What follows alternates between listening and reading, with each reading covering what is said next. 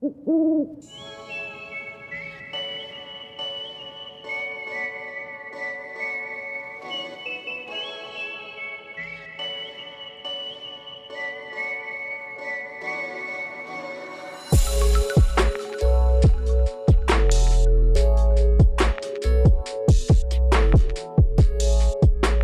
back to the Owl Talk podcast. I'm your host, Drew Carpenter. We hope you enjoyed our inaugural episode. If you missed episode 1, make sure to go back and check that out. This week, we will chat with Grand Sage Joe Palazzolo again. Last week, we touched the surface of the history and what that meant for the future. Now let's really dive into the other elements of the history of our fraternity. Joe, welcome back to the podcast. Thank you, Drew. I heard some good feedback from our first podcast, so I'm hoping that you can keep us riding high, Drew. Again, I said this at the beginning of the first episode, but I'm really happy to see the fraternity doing a real podcast, using real podcast software with real podcast editing. I think it's really cool. I think it's a great feature for our brothers to learn a little bit more about our history. So thanks. Absolutely. This platform gives us the opportunity to engage with our brothers and share some additional information on the fraternity. With that being said, let's dive in. So our first question. We've gotten a little bit of insight into Robert George Patterson, who was solely responsible for influencing the members of Tau Phi Delta to change the name of their organization to Sigma Pi Fraternity. What background information can you tell us about who Robert George Patterson was as a man? Sure, but before I dive into Robert George Patterson, who I abbreviate as RGP, I just want to note that almost all of what we know about RGP, the Patterson episode, and those early days of the fraternity come from some outstanding historical work conducted by Curtis Shake, who our brothers will remember from their Sigma Pi history as one of the presiding judges during the Nuremberg trials that took place after World War II. Before he was appointed to those trials, though, he served for 7 years as a justice on the Indiana Supreme Court, including a few terms as the Chief Justice of the court. In Justice Shake's later years, he did a lot of work around the fraternity's history, including becoming friendly with a man named Harold E. Gibson from Sigma Pi Society at Illinois College. That friendship struck up as the result of a letter that Shake sent to the society in 1968, seeking to merge them into the fraternity, which, by the way, is an entirely different topic for an entirely different episode. We probably should plan to talk about the interactions over the years between the fraternity and the society, specifically on the topic of merging. Anyway, really starting in 1970, Gibson and Shake become friendly through research Gibson is conducting around the connection between the fraternity and the society. That research, combined with the firsthand information that Shake learned directly from RGP during his later years, is what forms the mountain of historical information that we have around RGP, our founding, the relationship between these two entities, and so much more. From there, we have several members of our historical committee, as well as some individuals who are advancing in our Master of Ritual program, and then just a few curious alumni who have been digging into all of this over the last few years, really over the last few decades. So the topic of our founding is as engaging and exciting to read about today as it was a few decades ago and even 100 years ago. Now, onto your question. Shake tells us that RGP was born at Bellefontaine, Ohio on November 17th, 1885. And I just want to stop for a moment and highlight this year because I think it's important in understanding the timeline. Patterson was born in 1885.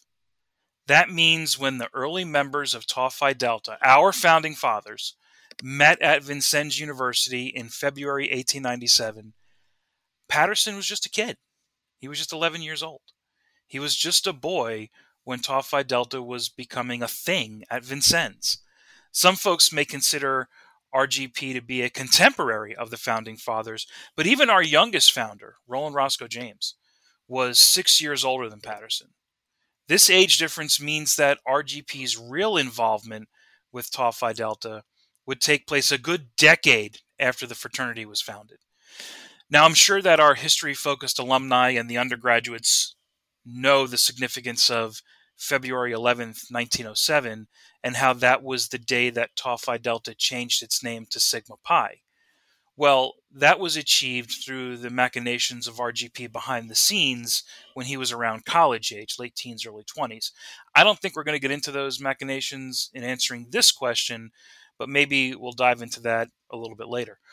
Prior to that renaming, though, Shake tells us that RGP was born to Robert and Virginia Sharp Patterson, and that the family was a well-known, prominent pioneer family. Remember, when RGP was born in 1885, there were still areas of the Midwest that were unsettled and where people were building new towns and growing small cities. In his own autobiography, RGP tells us that he had some other prominent relatives, including Major Alfred C. Sharp, who was the judge advocate of Puerto Rico. That position is essentially like a military governor.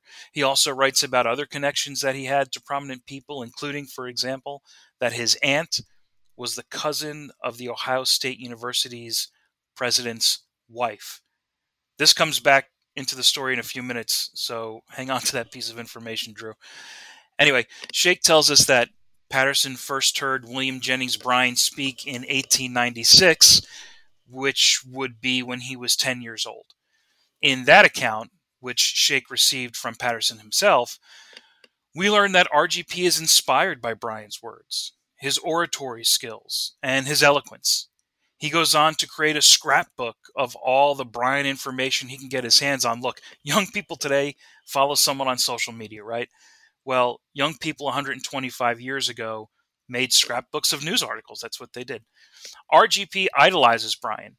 He wants to be just like him.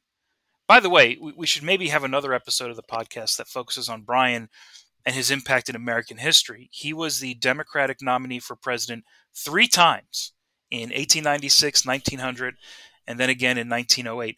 And while he didn't win any of those elections, he did eventually become Secretary of State under Woodrow Wilson. He's a really interesting guy, especially when it comes to populist politics, which we've been experiencing in the United States and Western Europe for the last 10 or 20 years. Just putting that out there as an aside, we can consider that for the future.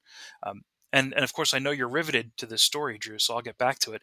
Patterson sees Bryan speak again in 1900, and that continues to build this commanding presence that RGP has of the man, and really solidifies his desire to walk in Bryan's footsteps, including enrolling at Illinois College.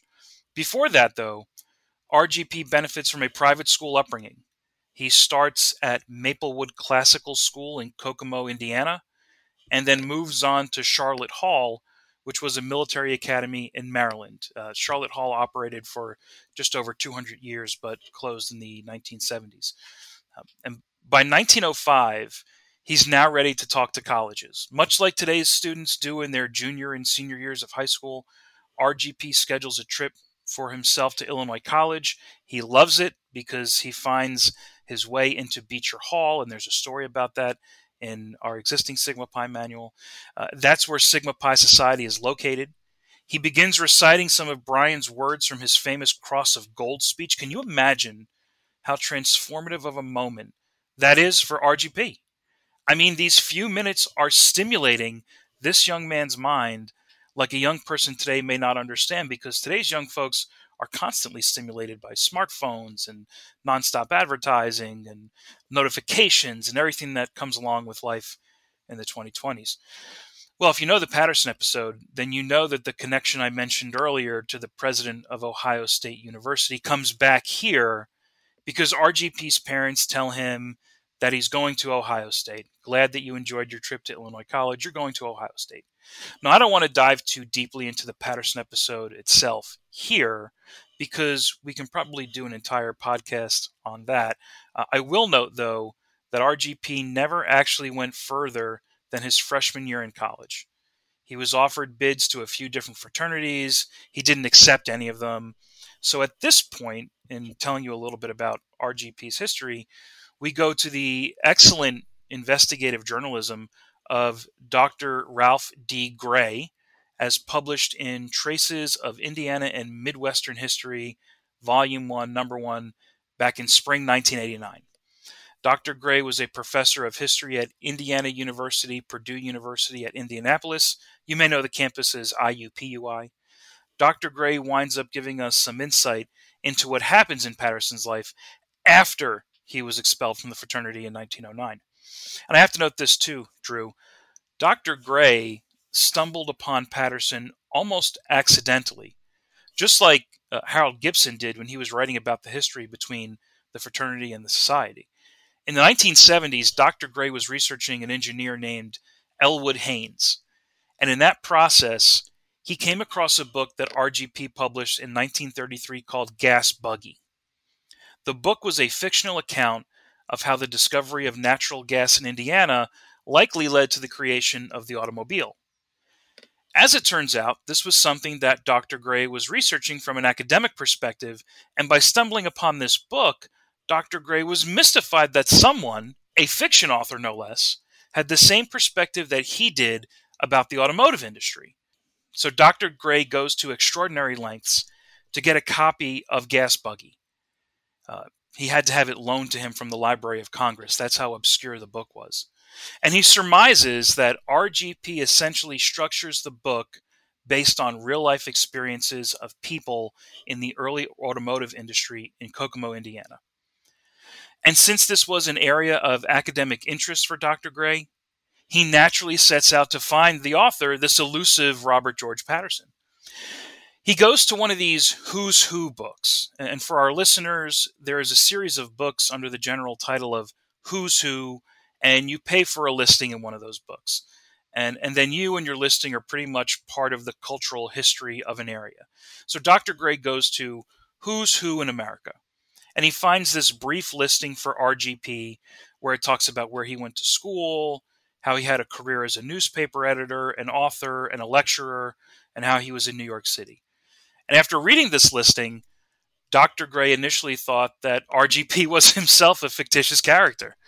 Then lo and behold, just like the Patterson episode suggests that RGP was not being truthful about the history of Sigma Pi Fraternity, in his early research into Patterson, Dr. Gray begins to think that much of his own life story is made up.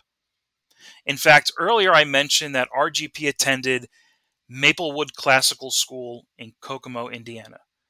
Well, Dr. Gray went and researched that school, and initially he couldn't even find a record that it existed. Eventually, he did find a record of it existing for a few years, but he could never confirm that RGP was actually a student there. Well, concurrent to this, Dr. Gray writes a brief review of Gas Buggy, and it gets published in the Indiana Magazine of History. Dr. Gray suggests that for the first time in any of his publishing, people actually responded to this review of Gas Buggy, and they helped provide details on what ultimately became his research into RGP. Naturally, one of the letters Dr. Gray received was from Justice Shake, who was willing to share some of the one-on-one material from his conversations with RGP. Dr. Gray began a lengthy series of interactions with Shake where he learned that the fraternity stayed silent on how it was named. He also learned that Shake, on behalf of the fraternity, had reached an agreement with Patterson in his later years to not release the full story of how he became known as Sigma Pi until after Patterson passed away. So Dr. Gray is committed to finding out more about this Robert George Patterson character, and he's provided a copy of Harold Gibson's address to our convocation in 1972 in French Lick, Indiana. Remember, Harold Gibson is a member of Sigma Pi Society who was doing his own research into the connection between the society and the fraternity. So his address to our convocation in 1972, which is what Dr. Gray has a copy of, we learned that after Patterson was expelled from the fraternity, he changed his name. He changes his name from Robert George Patterson to just Robert Patterson. And in that process, he actually changes the spelling of his last name from 2 T's to 1. RGP went on to write for newspapers all over the country, Delaware, North Dakota, Oklahoma, New York. He became a war correspondent in France during World War I. He served in the U.S. Army in France as well, and then built a career after the war by working in Veterans Affairs. There was a short time where he published his own magazine called Patterson's Magazine, a journal of greater Americanism. He also served on an official committee in New York City for the mayor. It was the mayor's committee to welcome distinguished guests to New York City. In other words, when a famous or important person visited the city, RGP was one of the people the mayor called on to welcome that person to New York. Gibson also tells us that RGP kept an eye on Sigma Pi Fraternity. The Emerald magazine was on file at the New York Public Library, and RGP would go there to read it and learn about our growth and our events. RGP and Sheikh remained in sporadic contact into their later years, and they were on friendly terms. In fact, they would meet up for meals when Sheikh was in town. They met for the last time in spring of 1960, and during that meeting, Sheikh told RGP that he, Justice Sheikh, was going to be the featured speaker at Convocation in Williamsburg, Virginia that year, and that his topic was the early history of Sigma Pi. Remember, Justice Sheikh was initiated in 1903, so he lived through the changing of our name from Tau Phi Delta to Sigma Pi. Justice Sheikh then invites RGP to share that prime speaking spot with him so he can tell his side of the story from more than 50 years ago.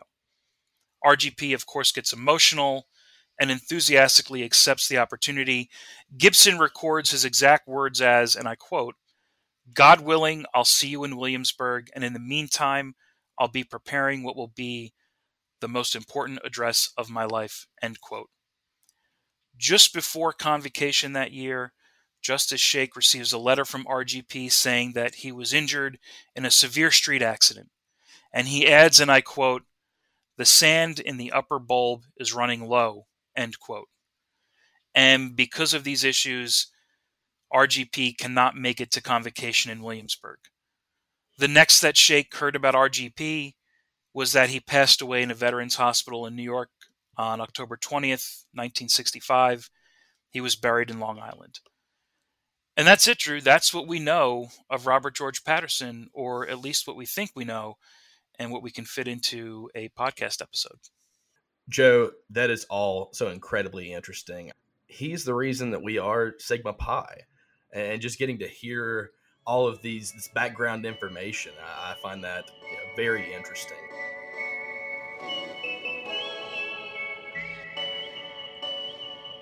As we continue through this history of Sigma Pi, please join us for part 2 of the discussion on Robert George Patterson, available in 2 weeks on all your favorite podcast platforms.